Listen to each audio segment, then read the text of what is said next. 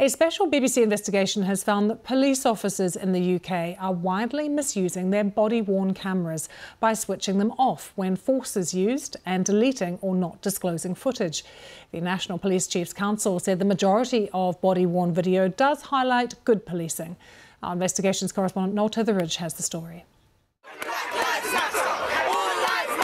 3 years ago, a Black Lives Matter protest gathered outside Downing Street, attended by Youfael on the left and his sister Louisa on the right. The protest was initially peaceful.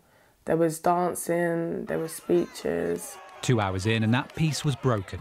A clash quickly escalated, leading to Louisa's restraint.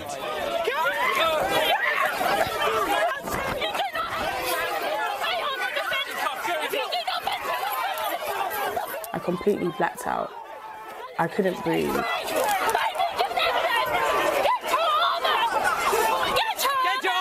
I was telling the officer, like, help me get my hand, and he continued to rub my face in the ground and kneel on me. You do not move your arm out, or we'll inflict pain, OK?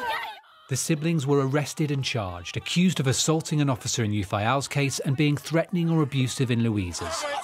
Now, BBC analysis of multiple body-worn videos shown for the first time reveals the force used on the siblings themselves. I was punched in the face, my sister was pushed, and then we got charged with assault, even though we were assaulted. We've examined how the incidents unfolded in little over a minute across multiple cameras. Watch here as Louisa is pushed backwards by an officer's right hand on her neck and left hand on her chest. Just 5 seconds later, in the far left corner of the screen, a different body-worn camera shows Youfael being struck by an officer who was then pulled backwards by colleagues. Moments later, and having removed herself from the front of the protest to search for her car keys, Louisa is restrained by a group of officers.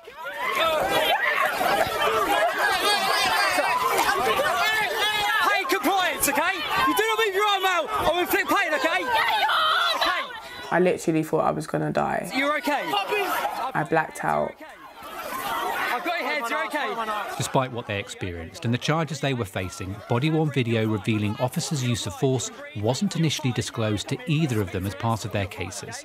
It was very weird because the evidence that benefited me was put in his case, and the evidence that was benefiting him was put in my case. Without us getting the evidence from each of our cases, we probably wouldn't be in the situation that we're in right now.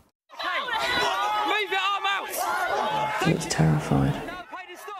This is really worrying and shocking, and I think the fact that it's taken 2.5 years for anybody to get to the bottom of what's happened means it's ruined their lives. Baroness Casey's review into the Met found that the force lacks accountability and transparency. I think the way many police officers consider body-worn video is that it's almost to cover the back of the police. We all know that arresting people is difficult, but if you've got nothing to hide, release the video, release the information, be transparent and be honest.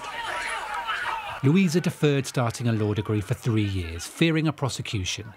The siblings were eventually acquitted, but both say their 2-year legal fight had a big impact on their lives. I was working in a retail store in Westminster. I lost my job because they barred me from the area. I was accused of something, and I could have spent time away from my family, my daughter, everything that I love, for malicious lies.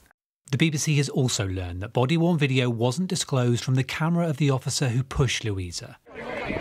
In a statement, the force told us there were errors with disclosure of evidence and apologised. No action has been taken against any of the officers involved. Cameras are only being put on when officers feel like it's necessary or they're being targeted.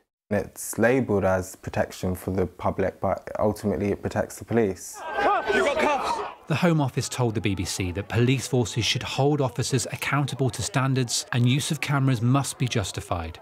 Noel Titheridge, BBC News.